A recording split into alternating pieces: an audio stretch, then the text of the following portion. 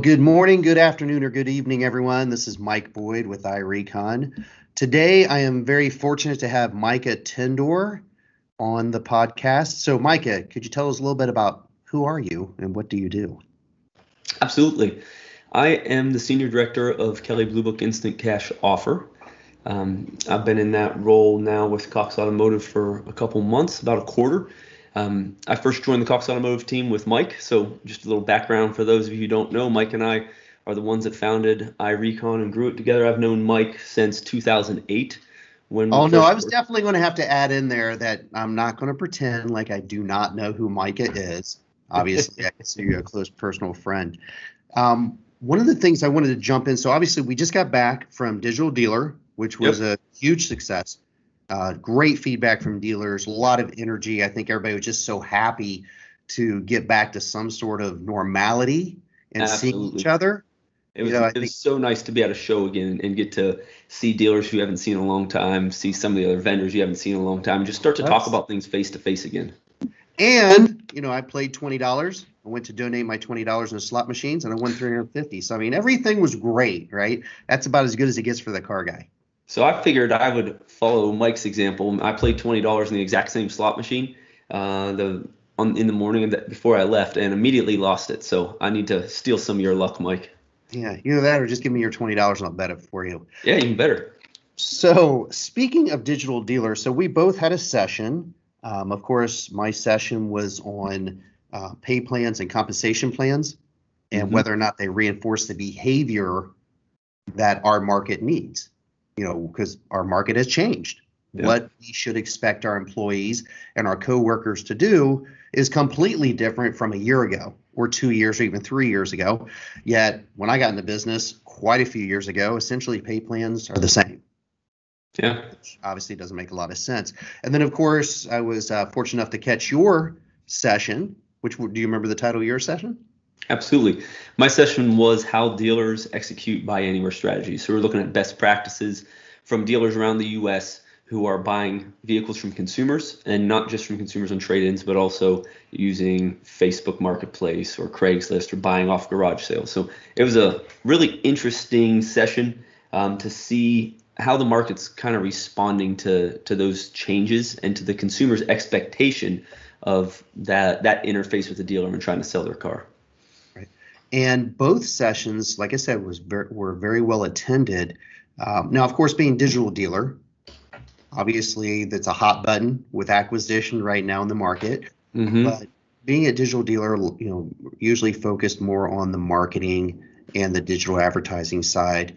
Um, but a lot of people talking about compensation plans. And one of the reasons I wanted to get with you today, right after we got back, was a couple of the things you said in your session, which I think directly tie into that whole thought process of mine of like how we have to reimagine that compensation plan to have people do what we want. So having said that, you mentioned on one of your slides, and of course you spoke to it, that setting protocol for the acquisition process. Hmm. And it really made me think. So when I talk to dealers, of course, I'm telling you, you really have to double down on buying direct from consumers. Hmm. And the consumer is the customer, not just for buying a car. You actually have to take it back, I think, a notch and look at it as that consumer as like the goal is just to get their car. Yeah, And then the agreed. sale will happen, auto magically after that. But first, nothing good or bad starts until you own a car. So let's Yeah. focus and double down on buying a car. But as we put focus on that at the dealership level, I have really yet to hear anybody talk about that chain of events that has to happen to facilitate that sale, taking in that vehicle. And that's what you were talking about. Could you talk a little bit more about that of like, what are those things that need to happen if you're fortunate enough to get that customer and, hey, let's do a deal. Let's buy your car. Yeah. I think it's interesting because we've been talking to dealers across the US about what they're doing. We're trying to figure out really what best practices are and what we can tell the industry from the source of dealers that we have to help guide best practices. And a couple of things that we found around it are you got to understand that when buying from a consumer, And particularly if it's not in the store as part of a trade-in, it's a much different engagement process, right? If someone's selling their car on Craigslist or Facebook, they have a much different engagement than what you're going to see buying at the auction versus a dealer. So you have to start with understanding how you need to approach it strategically, right? You need to align your customer acquisition strategy to your overarching dealer strategy so that you know, are you going to buy every car when you go and look at it? Are you only going to buy cars that you need? And then also, very importantly, what channels are you going to look at as part of the acquisition process? Are you going to look at service and trade-ins as a channel? Are you going to use an external lead driving tool like KBB ICO? Or are you going to go the step farther and start doing social media marketing of your own, trying to draw in customers who want to sell their car? And then you have to follow it down the process map, right? So the next step in the process is ensuring that your salespeople are trained on how to do an appraisal properly in a way that will adapt to the current customer's needs, because the customer needs are changing and customers are showing up now knowing their vehicle's value. So you got to make sure they're trained. You got to make sure they know that there's some air cover, because this is a new and different experience. So you need to make sure that your dealership staff know what they're allowed to do and know what's safe for them to do. And then one of the big ones that's hard to figure out sometimes is, for each channel, you need to determine how are you going to pay for the vehicle and how are you going to acquire the vehicle. What I mean by that is, that was actually the piece I wanted to jump in first. I'm going to write down air cover, because that was something you had mentioned, and I think that's something very important to bring up here in a second. But facilitating that purchase, that's where you were just getting into. Nobody ever talks about that. Great, Micah, thank you so much for coming in here. I just took a look at your vehicle. I can offer you $19,000. You say, okay, great, that works. But then you're not buying the car. Yeah, what does the dealership do at that point?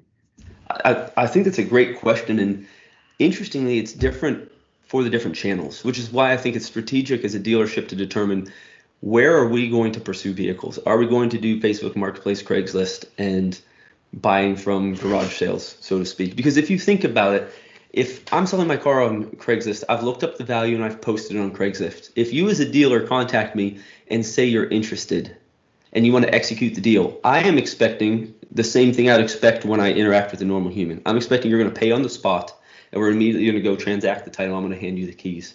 I'm going to dedicate 2 or 3 hours of my life to this, and the vehicle is going to be gone, right?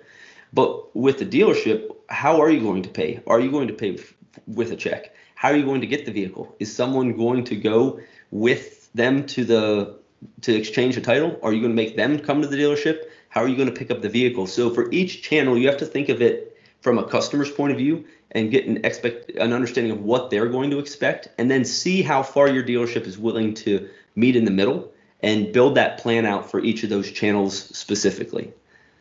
Okay, so would you say then, and I really like where your head's at, and I really like what you're talking about, because it's one thing to say, hey, we want to sell cars online. It's a whole other thing to sell cars online. And we usually figure it out by tripping over the customer on our way to finding out the better way. So obviously I'm a process-oriented person. Yep. When we talk about setting up protocol, so really there should be a book.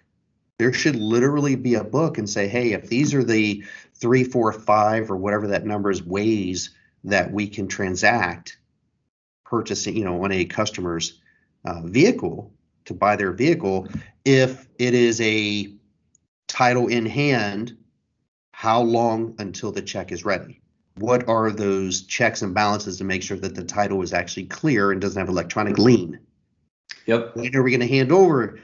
All of those things need to be clearly written out, so that way we don't drop the ball. We don't ruin that experience, still end up buying their car, but completely ruin the experience where either they leave unhappy, they still got their money, but they're going to leave unhappy because we look like we do not know what we're doing, which of course could lead to them definitely not coming back and purchasing a car. Yeah. What I think is interesting about the consumer acquisition side is, forget about selling another car for a minute. You get a car, right? Which right now, as you like to say, Mike, the car is the star. So you get a car, which is a win.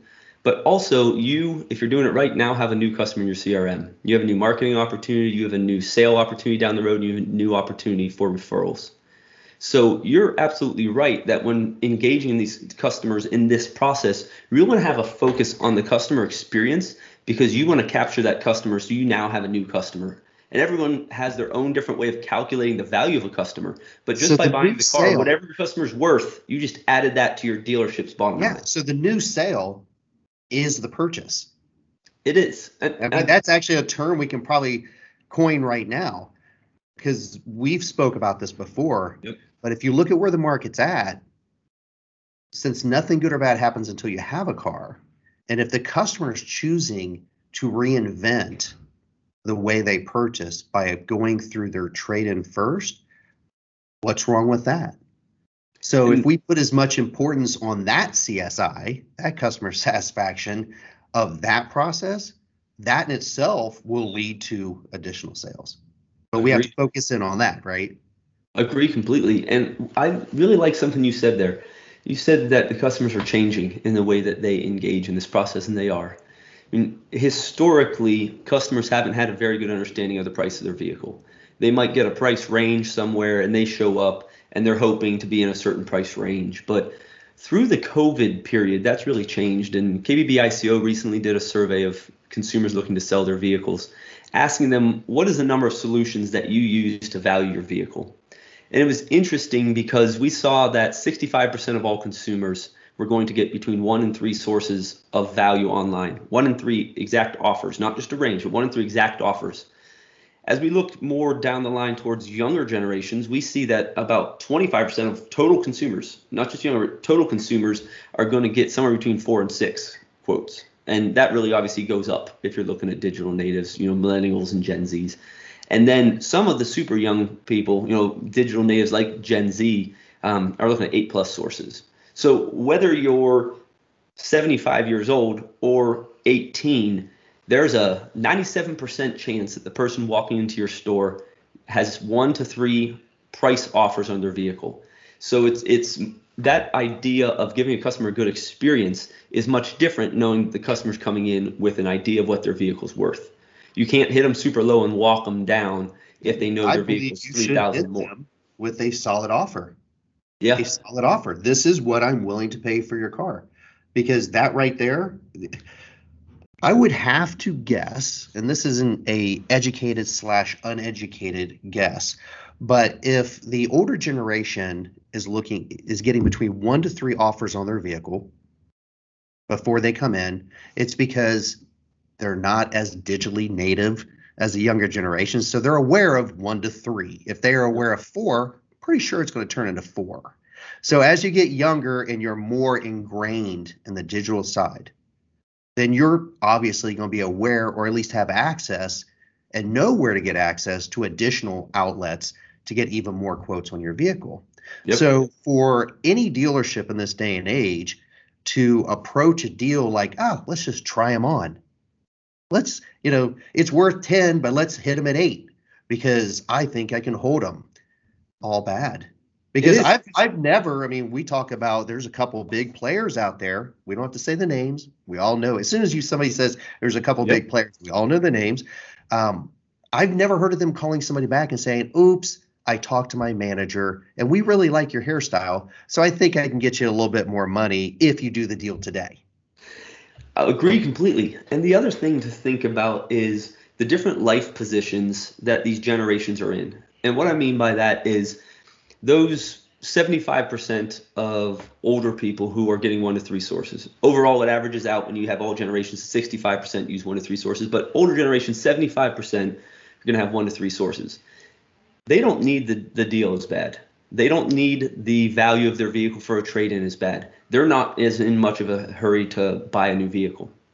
But if you look at the other side, if you look at Gen Zs who are just starting to buy and millennials who are becoming one of the strongest driving forces on the buy side, they have less disposable income. They're in more of a hurry. They have a higher debt burden, so they're also looking for a faster experience, a quicker access to the equity of their vehicle, and they want the maximum dollar for their trade. So when these two things line up, it creates a really interesting conundrum for dealers because someone comes in knowing the value of their vehicle, plus they have to get that value out of their vehicle to buy their new vehicle. And as we see new vehicle prices going up, it's going to continue to trend towards needing the max you can on your current vehicle to flip as equity into your new vehicle. Well, So how back about to we your think about whole, this for a second? If you look at the older generation, which I think I'm pretty sure I count as one of the older generation, which does not make me feel good at the moment. But if you look at what you were just saying, I have other vehicles. mm-hmm, I have a spouse. I can transact and walk away and not have to get something right away versus a younger generation that, hey, maybe I am the only person in my household. yeah, Maybe walking is not what I want to do once I sell you my car. So I need access to the money to transact on my next deal. So there are other mitigating factors in that decision-making process. yeah, there are. And what you said about hitting the customer right when they come in the first time, I think is one of the key things that the market needs to adjust to going forward. If the consumers know what their vehicle's worth, and if the consumers have 1 to 3 or 1 to 6 other price options with a dealership name attached, even if it's one of the ones that we don't like to mention, you can't roll in and hit them at 2 grand lower, they'll walk out. And very interestingly, my father-in-law just bought a Subaru Forester, and he was trading in another car for it. And he went to a dealership where he's bought his last 3 vehicles, and they offered him an amount that wasn't within the range that he thought his vehicle was worth. So the dealership gave him something. They offered him 500 less than he knew he could get elsewhere. The man who's bought his last 3 vehicles from that dealership and has worked at one job for all but 2 years of his adult life left his tried and trusted relationship over $500 on the trade-in side.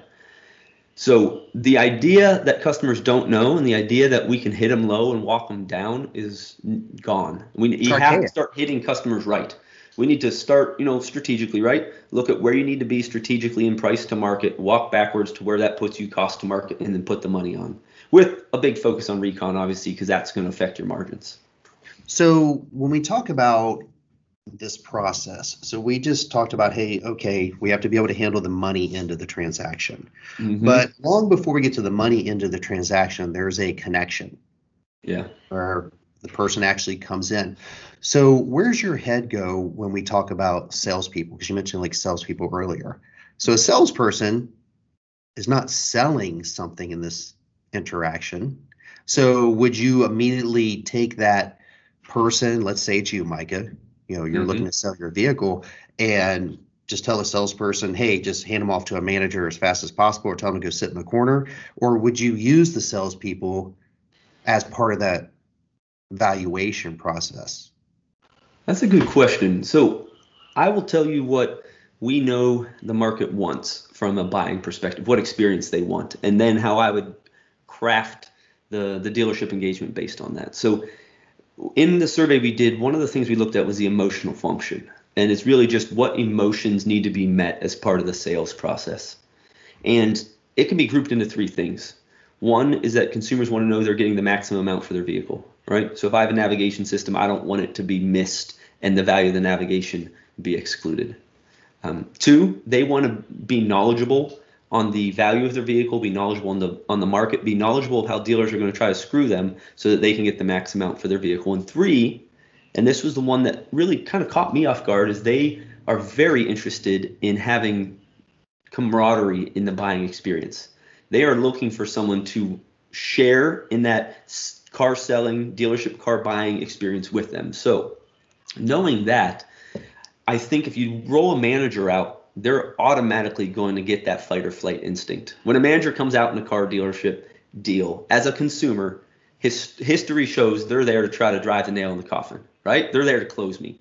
And that makes people uncomfortable.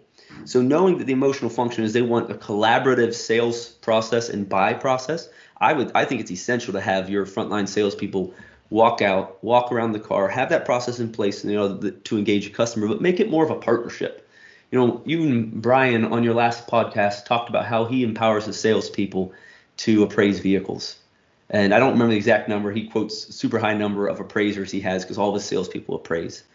And he said something very interesting because he creates that collaborative experience. And he said the customer will point out damage that the salesperson missed because they don't want them to get in trouble. And I think that's what we need to get to in the market. So here's what's really funny. So I'm going to take you back quite a few years. When I first got into business, back when it was more about selling horses than it was cars, maybe not quite that far back. But we would do what we call a silent appraisal. So essentially what we're talking about is doing our jobs. That's the funny part. We're not talking about bringing in a brand new way of appraising vehicles. That was the correct way to appraise vehicles when I got in the business, but it just wasn't enforced. And that was literally, you would have a 3-sheet paper, carbon paper, and you would write down, I'd be like, Micah, let's go out to your vehicle, and I'd write down all the information on your car. I'd get the VIN number, the miles, and then I would walk around your vehicle with you and say, okay, Micah, let's actually take a look at your vehicle, and you can give me any information. Have you done any recent service? Yeah. When did you last have brakes done? Hey, let's take a look at your tires. Ooh, this tire is at the wear bar. Let me show you where the wear bar actually is on the tire. Yeah. And maybe run my hand along a dent and not say anything, which is like truth serum. I gave Micah truth serum. He's telling me, yeah, I accidentally hit this and whatever. Yep. But when you say collaborative, I'm bringing Micah into the fold. I'm saying, hey, look, we're going to put our heads together. We're going to walk around this vehicle. We're going to get all the information. We're going to agree or disagree, but we're going to come together and we're going to say, hey, this is the information we have. Now let's go into the actual numbers. How much is it going to cost to get this car? Because at the end of the day, Micah, I have to sell this vehicle. You get to walk away. So you want top dollar, which is totally understandable. And I want to give you every dollar I can, but I can't give you money your car's not worth. And walking you through that collaborative method is a much easier transaction. It just always is. So essentially, I just want to make sure everybody listening, we're not talking about creating a new way of doing things. We're just saying, hey, look, the correct way is the way we should have always been doing it. But now the consumer is demanding it because they have access to information. And when they go on these third-party sites and they're getting these offers for their vehicle, what's the first thing they do? They enter all that information of, hey, has the car been smoked in? Do you have 2 keys? Has there been an accident? When was the last time the tires were replaced? All that information that you are inputting, so now you're collaborating, and then it's coming up with a valuation. Yep. And that's what they trust, right? That's what consumers trust now. It makes perfect sense. It does. And if you think back to that, one of their emotional function needs is to understand the process the dealer's going through so they don't feel like they're getting ripped off. That's exactly it. What you talk to is exactly it. So now you're meeting 2 of their emotional functions, that collaborative engagement and visibility, peace of mind, confidence in the buying process. Because I, as the dealer, just walked around the car. We agreed on all this damage, and we sit down and I say, I'm going to try to sell this car for $23,500. It's going to take me, you saw the damage, we agreed there's dents, it needs new tires, and there's paint chips on the hood. With my guys, it's going to take me about $2,000 to get that done. So from $23,500, I'm at $21,500. I got about $500 in taxes. So I'm going to put it at $23,500. The best I can give you is $21,000. And I would love to transact, love to have you as a customer. So we're almost talking about the History Channel, the show Pawn Stars and Pickers. They go into people's homes and say, hey, let me go ahead and take your prized possession off your wall, and let me tell you what it's really worth, and let me tell you what I'm going to be able to give you because I still need to make a buck. And what's funny is at the end of it, they're all hugging and kissing, everybody's fine. Or Pawn Stars, people bring in things and they get an expert appraisal and they actually come together and say, okay, look, I still have to make a buck on this. So that's what we're saying. We're just saying, hey, let's make sure we give them the information. Let's make it make sense. And then try to make it as easy as possible for that deal to transact, which the deal in this case is that purchase of their vehicle.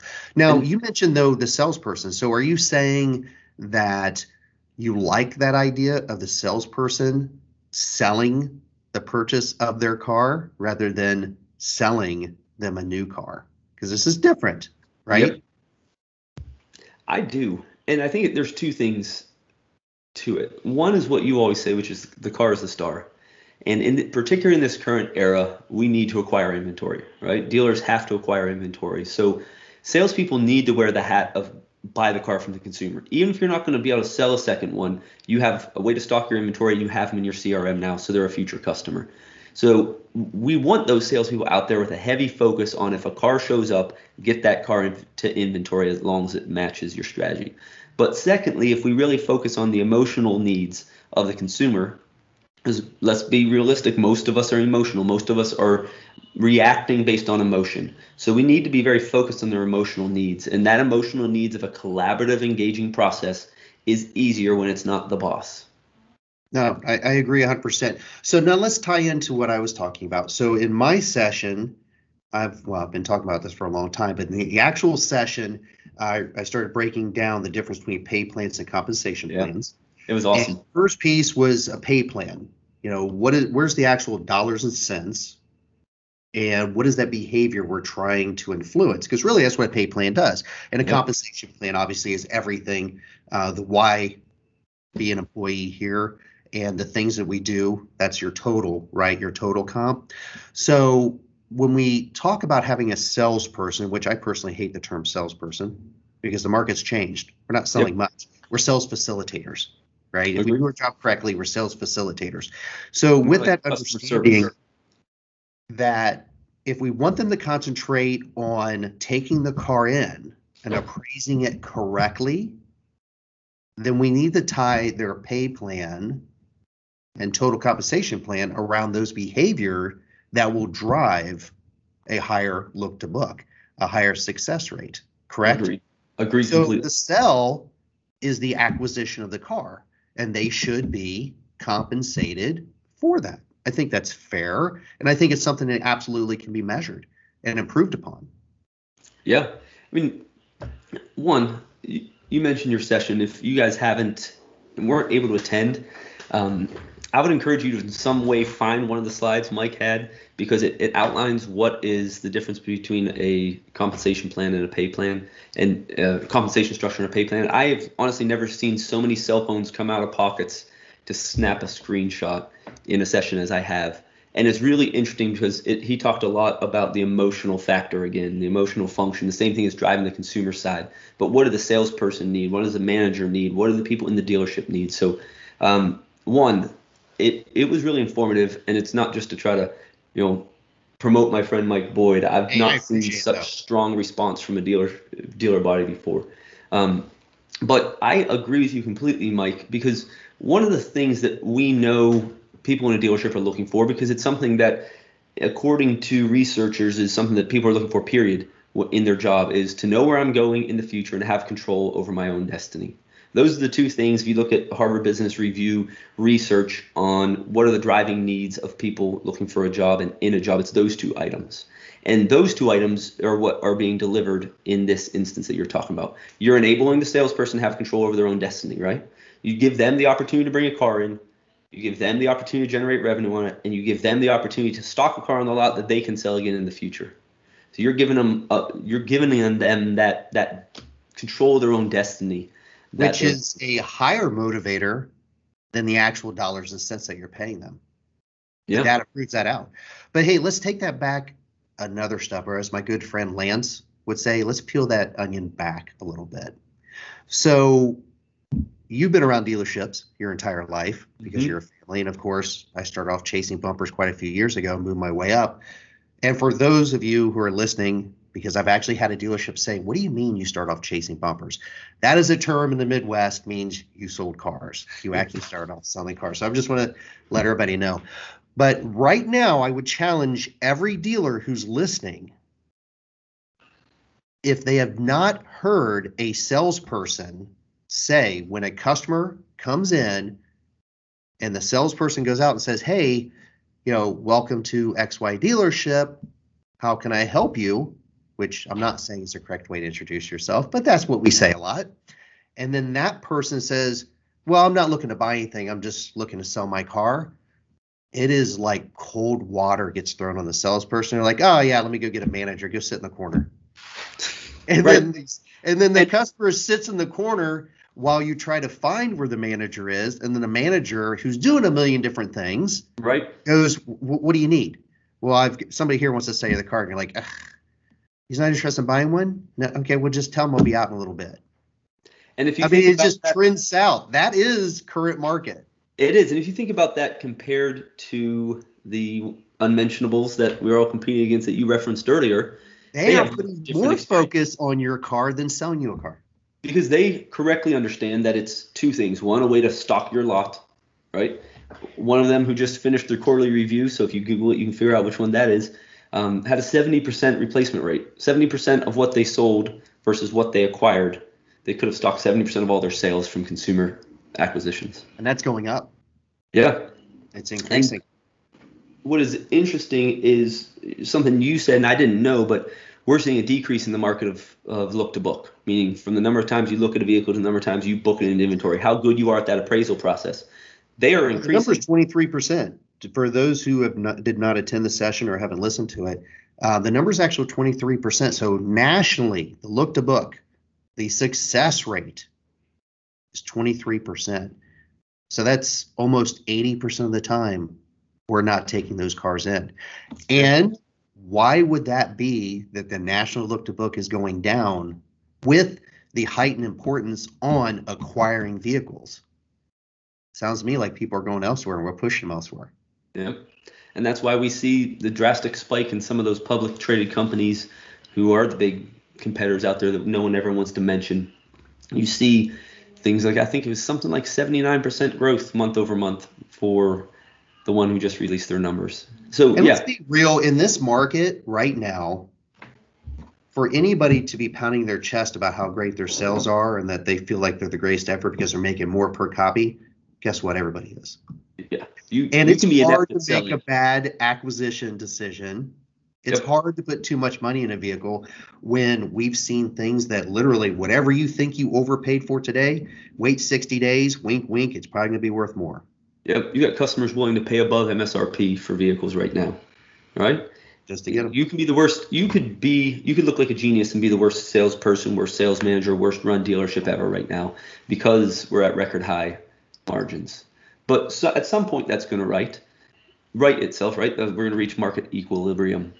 And what I like to encourage dealers to think about is having a diversified acquisition process. I've heard you say 100 times, there is a right time for every form of acquisition, the auction, the service lane, a trade-in. But if you don't have a solid plan built around how to get consumer cars, you won't be able to pivot in time. Right. So you have to chase the market down, trying to figure out how to be relevant in that market. And really, I think we can encapsulate this all by something you said earlier, Mike, which is you said this isn't something new. It's what we all know we're supposed to do. What I think seems to be trending in the market is that we all are starting to get an idea of what we need to do around consumer acquisition. Now, this data around the number of vehicles that people are shopping for and the emotional function is new, and that's going to help guide things. But if we would take the time, if each dealership would take the time and put the same focus on building a successful process to acquire vehicles, to recondition vehicles, as they do to sell vehicles, I think we would see a pretty quick turn in the look to book. It's nothing new. If I tell you need to develop a way to pay customers, you need to figure out how quickly you can give them, you can pay them, how quickly you can validate the title. Can you do accelerated title? That's all stuff that we've already sorted out on the sales side. We have a full end-to-end playbook for it, as you referenced earlier. So it's just a matter of putting enough proper attention to build out the full strategy and the full process map on the customer acquisition side. So therein lies the opportunity. So if we know the market has changed, and it'll keep changing, it's never going to stop, keep speeding up. I say that every time I speak. Mm-hmm. If we understand that, and right now we're in a very unique situation. We've never been in this situation in the automotive industry before, where if you have a car, you're probably going to sell the car and you're going to make a lot of money. So shouldn't this be the time that we take the opportunity to level set and reinvent our internal processes? Yep. Maybe really think about that salesperson being a sales facilitator, and that the sale may be the purchase of a vehicle or the sell of another vehicle.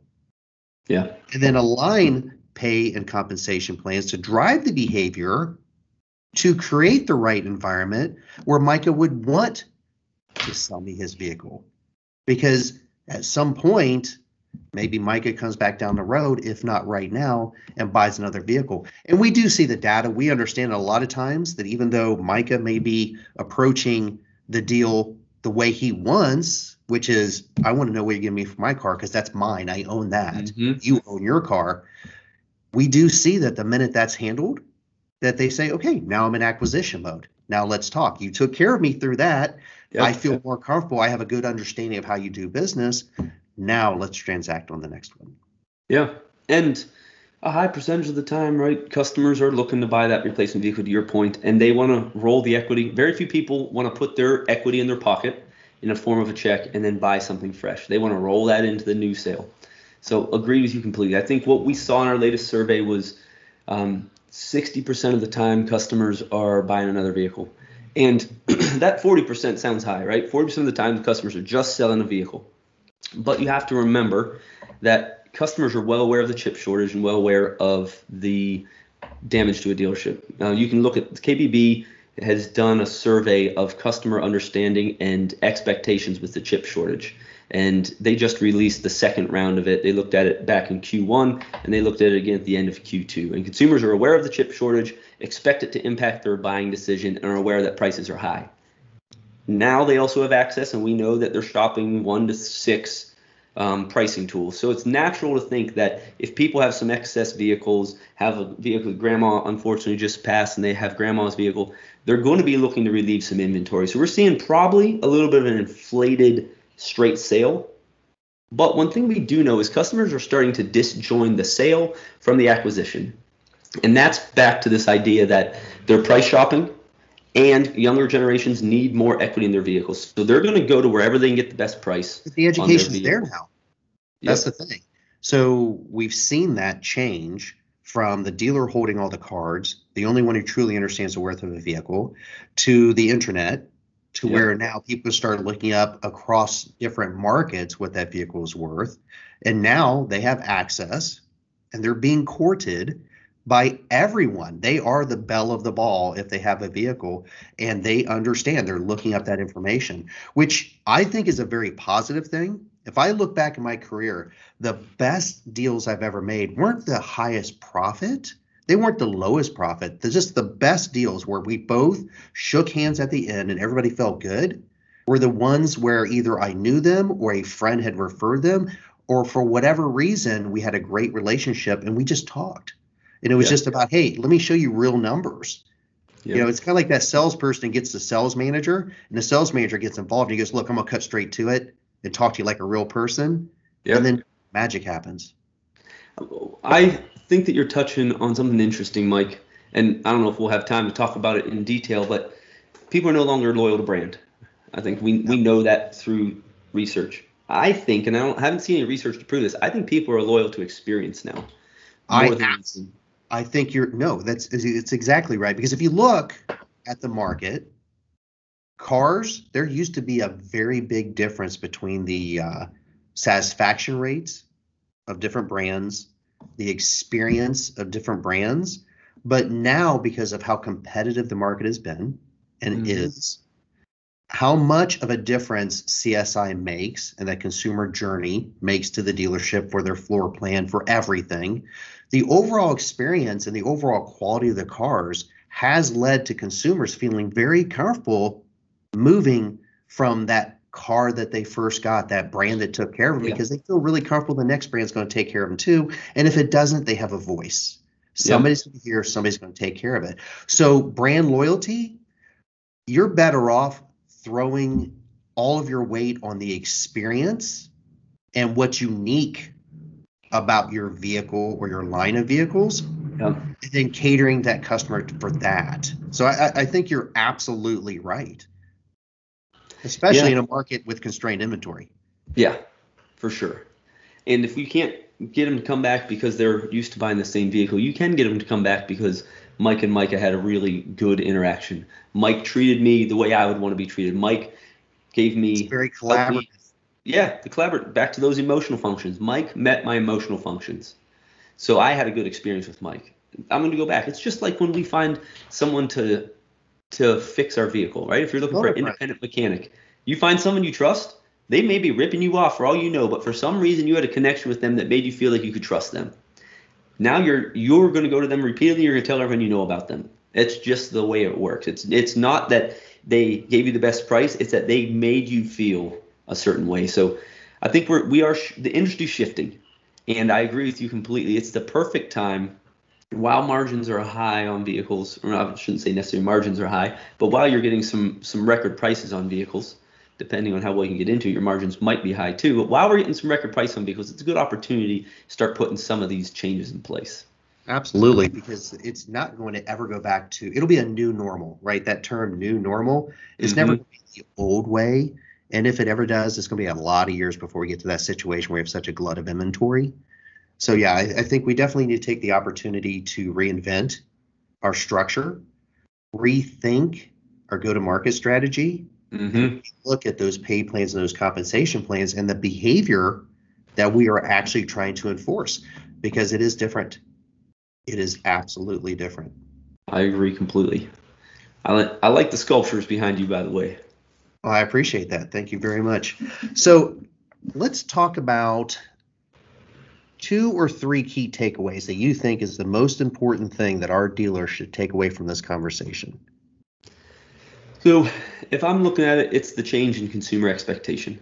The consumers now have an understanding what their vehicle's worth, they're price shopping it, and there's an emotional need that they need to meet. We need to think about those parts first.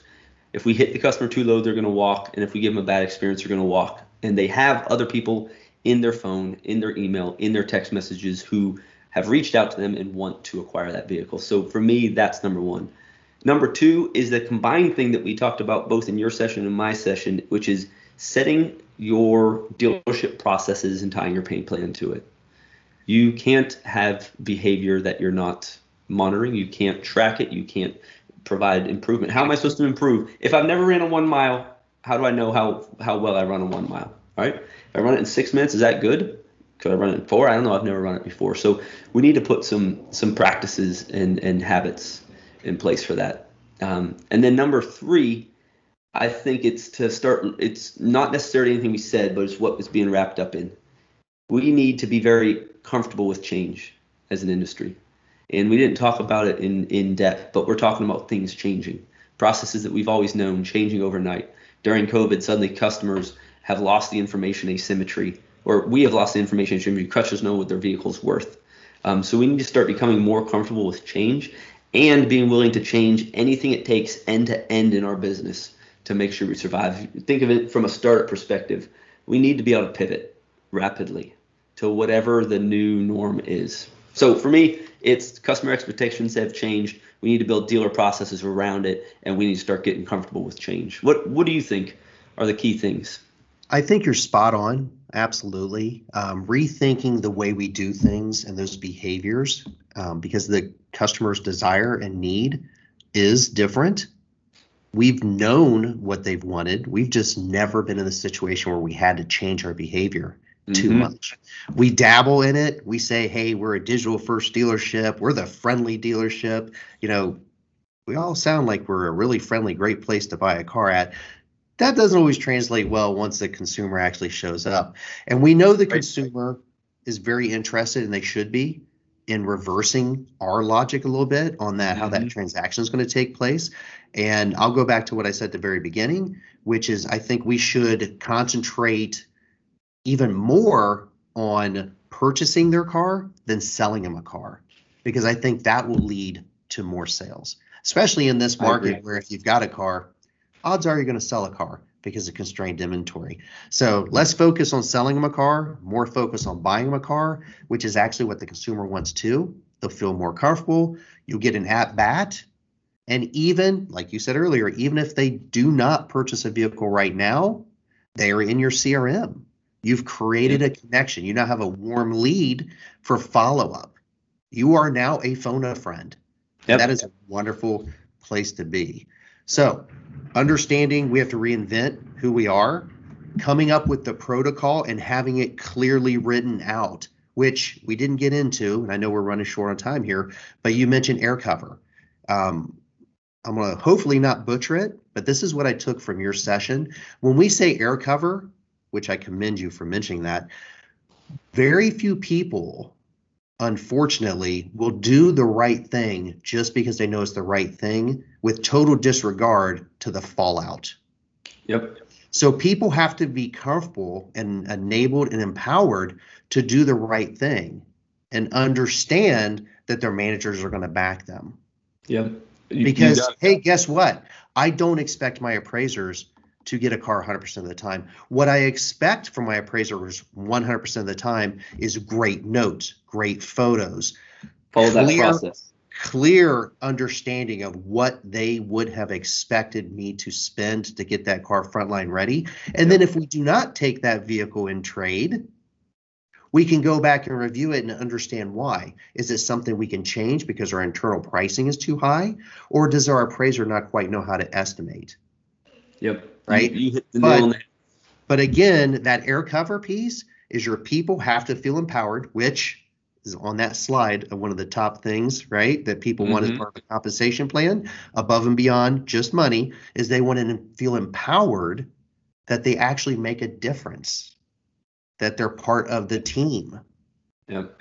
That's what we all want. We all want to feel like our voice matters in whatever it is, right? Whether it's a relationship, whether it's a friendship, whether it's work, we want to feel like what we're doing matters. And You're right. That's it. And then number 3 is hold them accountable.